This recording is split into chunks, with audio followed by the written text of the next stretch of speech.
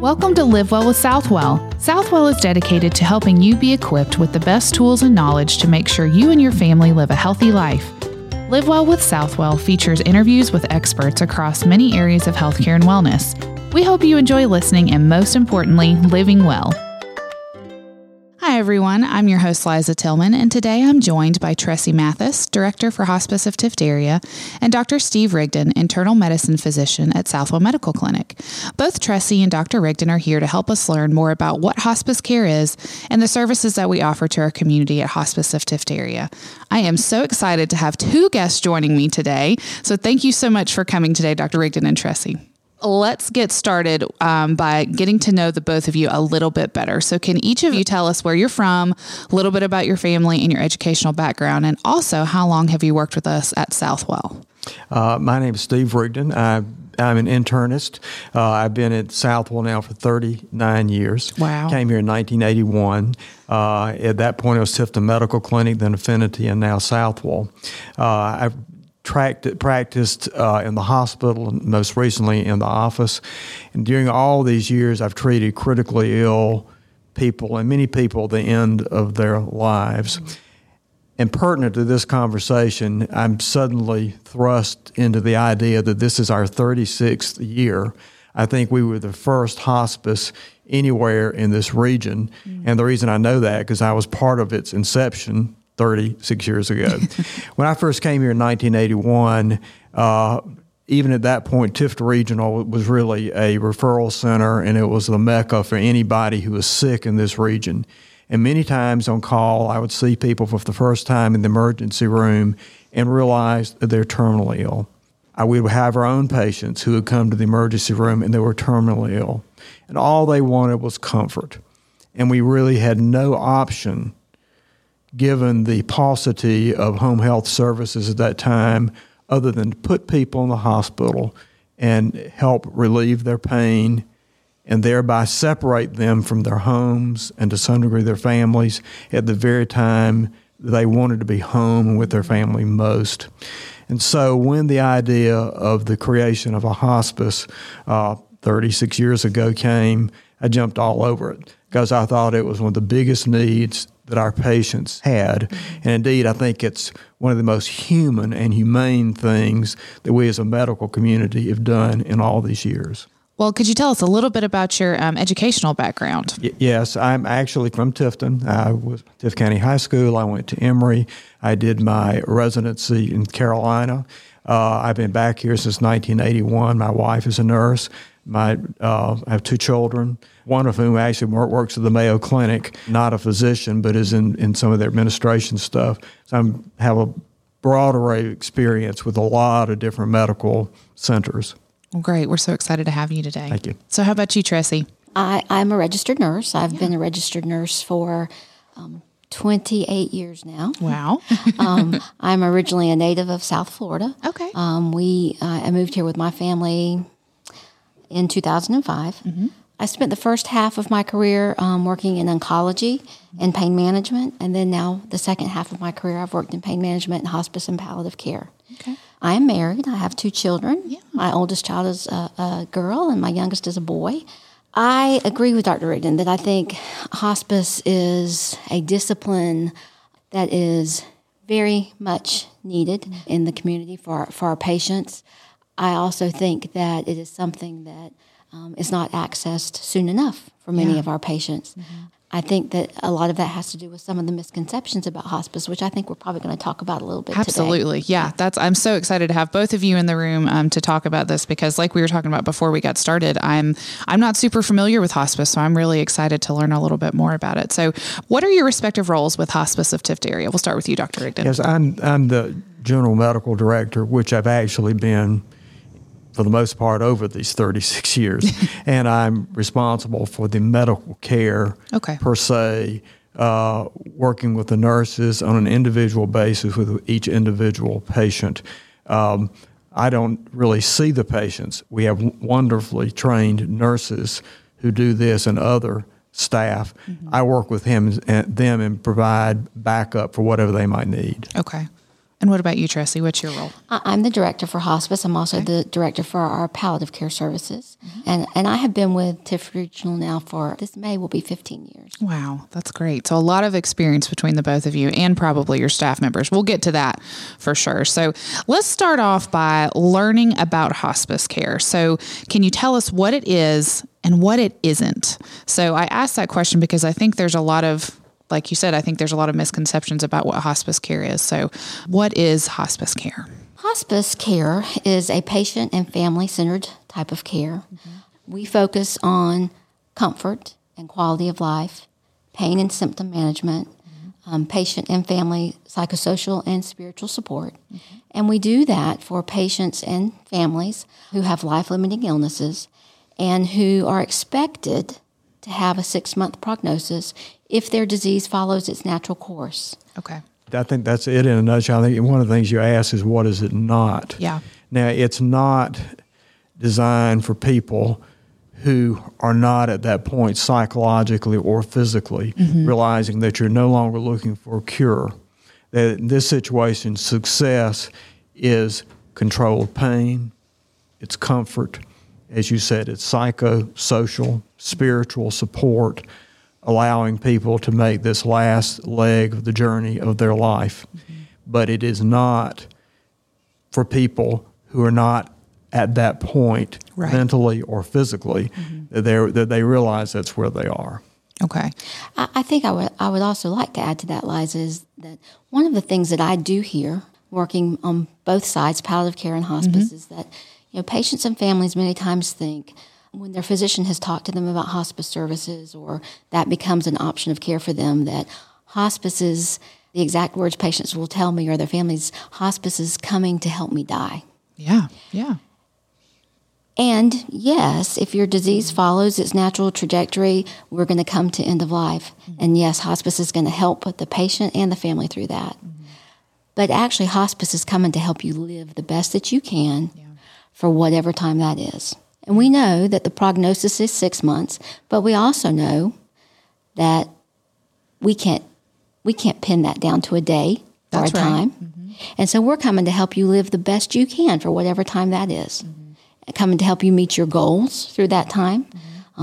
Just because patients have gotten a terminal diagnosis or because they are on that last leg, like Dr. Rigdon has said, doesn't mean that they don't have goals. And they don't have things that they want to accomplish, things that they want to leave legacies for. And that's also what hospice helps to do. And I think what you said is exactly right, Tressie. This is not, I've heard people say, oh, they're called in hospice. Like that's the last, the end of situation. It is not. Many times people, just because someone comes on hospice doesn't mean they can't come off of it. Sure. We have many people who come in, we work with hospice, they stabilize, and we realize, really, you're no longer a candidate for hospice. You've gotten better. And so many times people will graduate from hospice. They can go on back to their life, and if things down the line should change, they can come back on hospice. This is not something that's irrevocable, and you're not losing control. I think one of the key things with hospice is, hospice is tailor-made to let the patient do it the way they want to do it. That's great. The way they and the family want to do it. There is no scripted process here. It's every situation is different, and that's when I think we have the most marvelous staff. They're so sensitive to these things, so sensitive where people are socioeconomically, spiritually, family. So many things. This organization has a heart. When I say it has a heart, I mean I'm looking more at the nurses, Tressie, all the other nurses and supports. They're the ones who are the hands-on. They have a heart. They arrange for so many nuanced things of kindness for families that just go way beyond pure medical care. And like I say, they are the heart. Anyway, they're the best expression of the heart of caring of the system, I think. Well, and you probably have to be a very special kind of person to be able to provide that kind of care to people, especially when they are at the end of their life or think that they may be at the end of their life. So So you touched on this a little bit, that it's appropriate for some people and not for everybody. But something that I've heard is that you're not able to receive primary care services. So you're not receiving treatment for anything else necessarily. Is that true?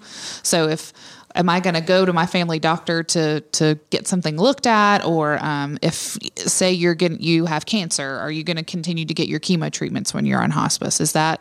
Or did you, like you said, it's tailor-made per patient? It's tailor-made per patient, Okay. and all of hospice care is directed towards, like we said, quality of life, pain, Right. and symptom management. Okay. So if a treatment or a medication is going to promote your quality of life or it's going to promote symptom control, those are hospice appropriate.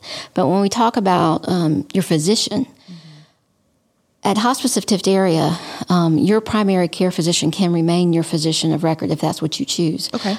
You are still able to go into the office and see that physician if that was what you would choose to do. Okay. And if you're able to do those things. Does that kind of answer your Yes, question? that does. I think it's just kind of, and the key word that I've heard from both of you is that this is a tailor-made situation per patient. There's not a one-size-fits-all for a hospice patient. Am I hearing that correctly? That's correct. That's Yeah. correct. And so I think that's got to be comforting for families to know that it's not, just because I heard so-and-so did this when they were on hospice, that it's going to happen for my loved one, right? Yeah, no one is taking things away. Right. And it's there again, it's what patients want. We treat people for urinary tract infections, pneumonias, just anything that may need to come up that is, as we say, is quality of life and is fixable in that sense of the word. Sure. You're not being abandoned. It's no way is this a sign of neglect by family or caregivers. They're on hospice and they just abandon. The opposite's true. Yeah. The hospice group comes in like a wonderful team of caregivers who look at everything in the most sequential and organized way. In fact, it's amazing. People go on hospice, and many times they are well enough that we're thinking, you really may not be on hospice. And so the nurses broach that idea with the patients. This is great. You've gotten better. We really don't think you may need to be on hospice. And it sends many of them into a panic because they have been so nurtured and reassured by this team that they may think that may no longer need. Yeah. They want them. So if that tells you anything. For sure. Yeah, absolutely. That speaks volumes. My next question kind of goes along with it, and you may have answered it, but can you still go to the hospital for care if you're on hospice? So say I fell and broke my leg or something. Can I still go to the hospital and get treated for that?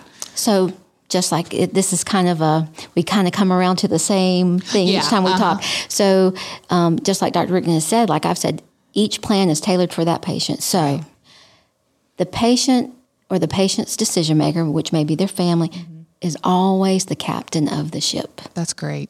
Yeah. So hospice is never going to say you cannot ... Great. Yeah. Now, the hospice nurse or the social worker, they may sit with the patient family to say, okay, here's our situation. Yeah. Here's our potential ways to solve this. What do you want to do? It's never black and white. It's never black and white. That's great. Under hospice care itself, there are two ways that you might go into the hospital or into a 24-hour caregiving situation. That would be what we call general inpatient hospice. And that is meant for patients who are in the home under hospice, but they have developed a symptom that hospice does not feel can be well enough controlled in the home, and it needs 24-hour supervised care in a facility in order to get that symptom controlled. Or maybe it needs a medication that can only be given inside of a facility to get that symptom controlled. Hospice then would talk to the patient and family about actually bringing them into the hospital. Hospice of Tift area uses Tift Regional, or we use Southwell. We would talk to them about bringing them into the hospital to get that symptom well enough controlled that we could then go back into the home environment. That's one way you go into the hospital under hospice. The other way might be what we call respite care, which is when hospice will bring the patient into a 24-hour facility in order to allow the caregiver some time for respite, to have some downtime to recuperate. And that's typically about a 5-day stay. So that's how you might go in the hospital under hospice. Now, back to your question about I fell, I broke my hip.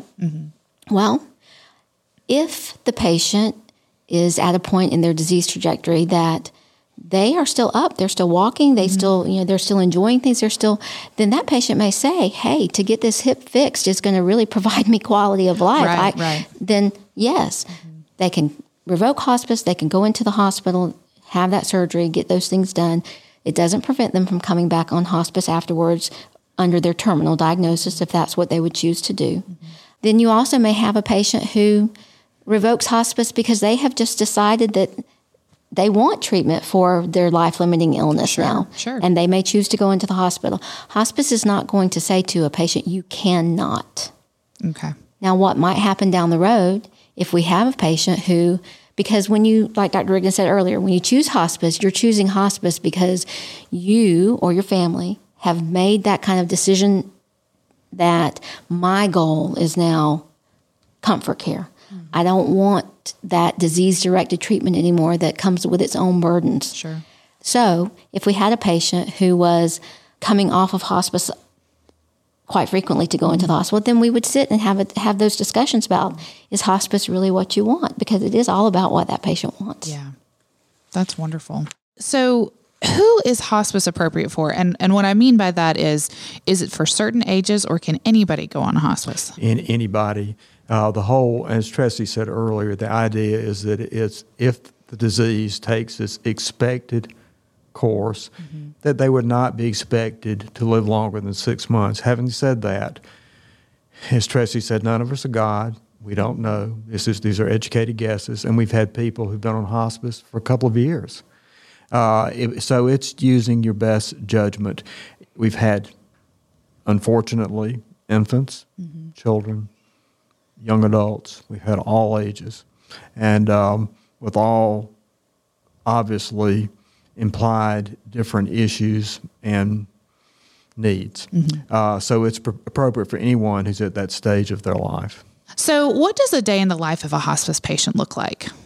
Well, I would tell you that also is kind of depending on where they are with their disease. Yeah. But if you're talking about how does the team interact with the patient and family, so that is also based on patient need. We have routine visits, which the nurse is typically going to visit weekly, but that nurse is on call 24 hours a day, 7 days a week. Well, let me back up. We have a nurse on call 24 hours a day, 7 days a week. It may not be that the patient's exact nurse, unless it happens to be their nurse that's on call. But if at 2 a.m., that patient has an issue that the family does not know how to manage, or that the nurse cannot give them quick directions over the phone how to manage, or that the nurse just feels like the family needs support, even though maybe they can manage it, they need support, that nurse is coming to them no matter what time of day, no matter what day of the week. But the routine visit is typically once a week, unless there is something that they're working on. Maybe they've got a symptom that they're trying to get better controlled. The nurse may visit several days in a row. The social worker, it's pretty much that same way. Their visit is typically what's required of them is monthly, but they're going to visit based on what that patient's need is. If the patient would like to have a visit more frequently than that, then that's what we're going to do. If the patient has a need that needs to be managed, and so the social worker is working on, that's what we're going to do.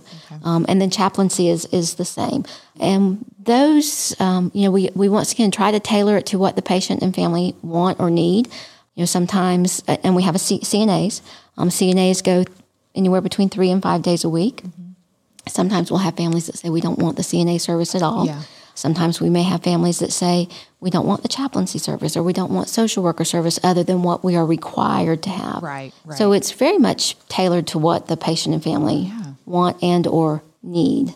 And I think you said this before too, Tracy. I think one thing we never want to be is intrusive. Some people are very protective of their privacy, and they may be very stable and have very low needs. No one's going to be sticking their nose in where they're not needed. But what I've seen, the incredible thing with hospice, many times families understandably want to handle everything as well as they can on their own, and many times it's a difficult decision in the course of a family and a patient's life to realize, hey, myself or my loved one is at this point, and we're no longer looking for care. what we're looking for is comfort, and that's a big decision, and many times that's fraught almost with a sense of guilt, because families are thinking, am I throwing in the towel? Well, you're not. This is a decision that's a very individual thing that every family and patient has to decide themselves. What I've seen happen so many times, families felt like they're just sort of flapping in the breeze. Yeah. And when they make that decision, when they realize where they are and the hospice team comes in, it gives them an incredible sense of comfort, backup.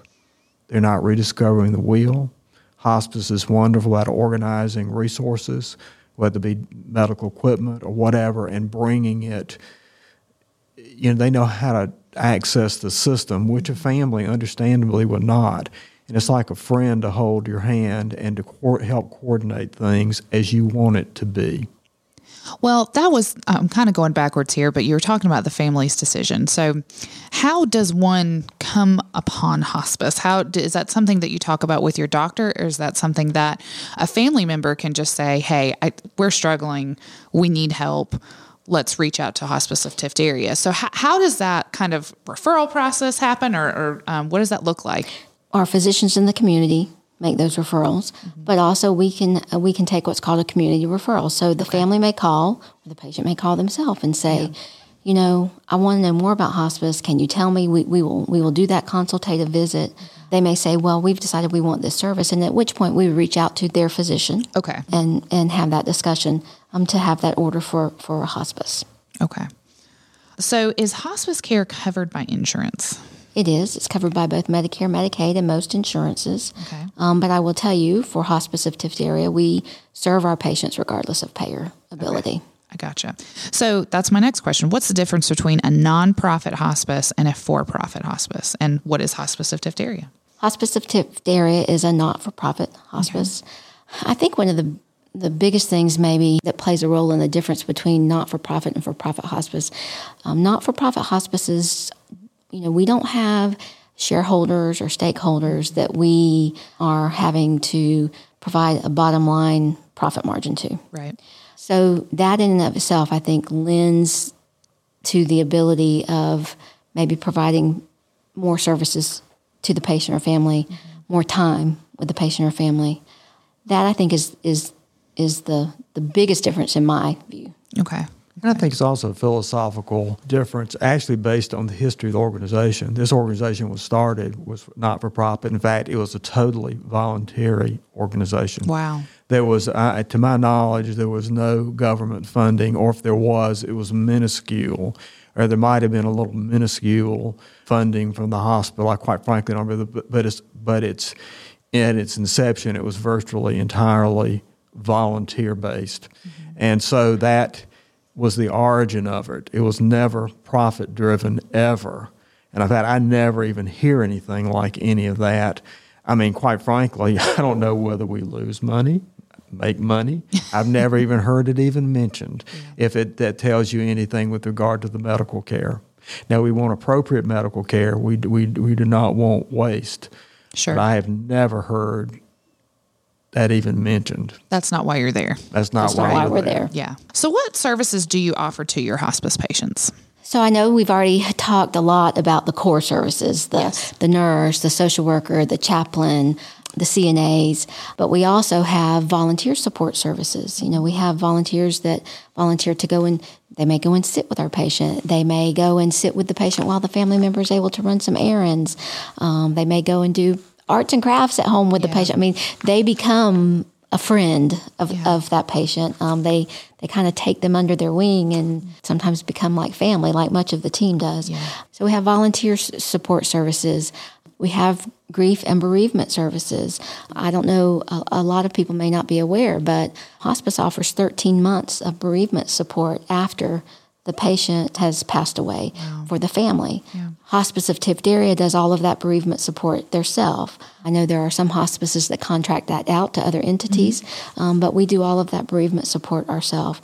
Hospice of Tift area even offers bereavement support to folks in the community who have had deaths in their families, but they were never a patient of Hospice of Tift area. Oh, wow. I will tell you, just recently during this pandemic, our Our bereavement coordinator has done, I can't give you an exact number, but it has been a lot of bereavement and grief support with families of patients who passed away during the pandemic, whether it was with COVID or not. But during this time when we have had such limited ability to visit with our family and be with our family during the time of death, that has caused a lot of complicated bereavement and grief. And Hospice of Tifteria has been a resource for patients and families in our community for that. But so bereavement and grief counseling, we offer the grief camp for kids each year. We've been limited with that last year because of the pandemic. This year we've got a plan for virtual if we're not going to be able to be in person. One-on-one grief counseling, and then also support groups. So that is another service that's offered through hospice and through Hospice of Tifteria. We offer nutritional services, dietitian consults in the home if need be for patients who, we're trying to support them nutritionally. We offer some physical therapy services. Now, those are more limited. We, the goal with hospice is, like we said again, comfort. Most of our patients are not interested in physical therapy type services. But if we have a patient who has a need, maybe the family needs to be taught how to better transfer that patient, or maybe the patient has some potential to mobilize themselves if they just were taught a little better how to do that, then we do some limited physical therapy service in the home. Sometimes, as Dr. Rigdon was talking about earlier, when we have patients who they seem to be getting better, they're thriving on our service and they seem to be getting better, and we're thinking maybe this patient, is not appropriate for hospice anymore. We actually may have physical therapy come in and evaluate them to see, is there potential here for them to benefit from aggressive services? And if so, then we may talk about, hey, maybe you need to come off hospice so that you can do these services. So physical therapy, occupational therapy, nutritional services. I don't think of anything else. Do you, Dr. Rigdon? Yeah, it is. Well, I think the word holistic comes to mind, that you are really treating every aspect of this patient's life, and not just the patient, but the family and their caregivers. That's huge. That's what I keep saying. I think this is, in many ways, is an expression of the heart medical system. Because I know one of the things in my training, I was taught that no matter how sick the person is, you never want them to feel like that their situation is hopeless or that things cannot be made better. It can always be made better. It may be just coming in the room and fluffing the pillow. And maybe it's be readjusting them, helping to be more comfortable, paying attention to them. That's validating the patient. I'm still here. I still have worth. I still have needs. That's all part of it. And that's what I said, the expression of the heart of the medical system, as I think it should be. Absolutely. Well, we've touched on this a little bit, but can you tell us about your incredibly caring and special staff members? So I know you have nurses and social workers and things like that, but we touched on how you probably feel called to be in a role like this. How important are these staff members to the families and the patients? Well, like we said a little bit earlier, they become part of these families. Our staff, and you are right, it is a calling. I would tell you that I could not just pluck any nurse off of the street or any nurse out of the hospital or any nurse out of an office practice and them be able to be a hospice nurse. Same thing with our social workers, same thing with our chaplains, same thing with the CNAs. They, like Dr. Rigdon has said, have a heart for these patients. Same with our volunteers. I will tell you, during this pandemic time when we've had to have limited extra going into the home to protect our patients, our volunteers love these patients and they are chomping at the bit to be able to get back to seeing they call them their patients. So it does take a special staff. All three of our two patient care coordinators, and when we talk about, the ability of our staff, our patient care coordinators are nationally hospice and palliative care certified. We have several of our case manager nurses that are also nationally hospice and palliative care certified. We actually have even one of our CNAs is hospice and palliative care certified. Now, what does that mean? What gives that distinction? Why is that so important? Well, that means that they have sat for national testing that says they are an expert in this field. Okay. Basically, in layman's terms, is what that would mean. Great.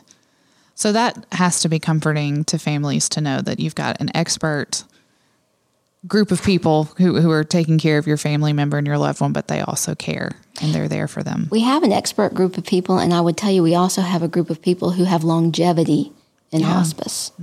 Just as the hospice has been there 36 years, we have many of our staff are 10 years or more doing what they're doing. Yeah, that's wonderful. And they're kind. Yeah. I mean, I'm kind of amazed. A lot of the CNAs, the nurses, I mean, they're all just kind. Yeah.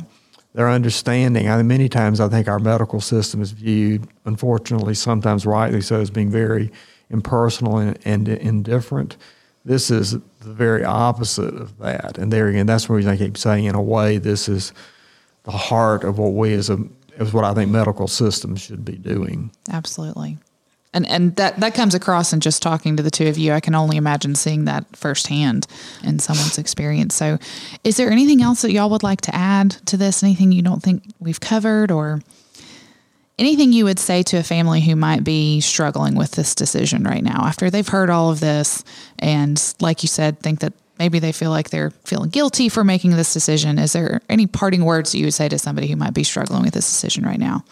The one thing that I would say is knowledge is power. Mm-hmm.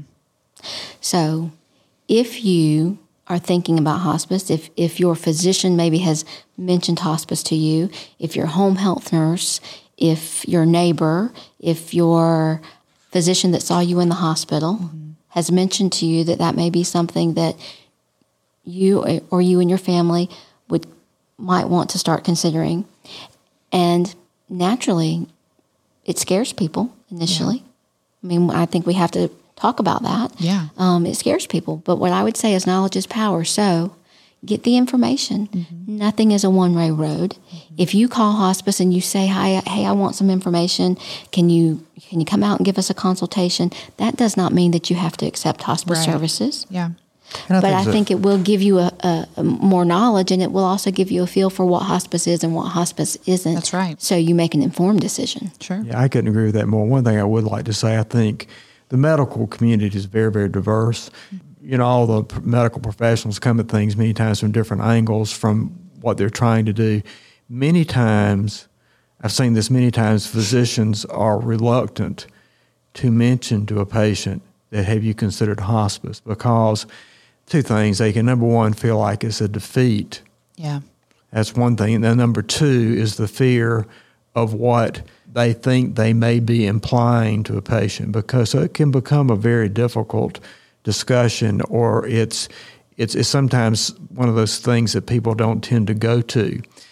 A family member, I've many times seen family members say, we know we've been here for a long time, that we know that we're beyond really all the testing and all the aggressive treatment. We realize we're not going to win this battle. And sometimes it is the families who have to bring it to the physician, and there's nothing wrong with that at all. And I think the physician many times will welcome it, because they don't ever want to feel like they're abandoning or letting a patient down, and they're not. Yeah. So by all means, I think families many times are there before the medical system is. Really? And so families, that's nothing but an act of caring. That's wonderful. Well, thank y'all both so much for joining us today. I think this is a really, really wonderful conversation, and I hope that it helps a lot of families and individuals who might be struggling with this decision. So thank y'all so much. Thank you very much. Thank you too, Liza. To learn more about Hospice of Tift Area, you can visit mysouthwell.com or give them a call at 229-353-6330. Thank you for listening to this episode of Live Well with Southwell. If you have a question for a healthcare expert or a topic you'd like us to discuss, send an email to info@mysouthwell.com. Until next time, live well.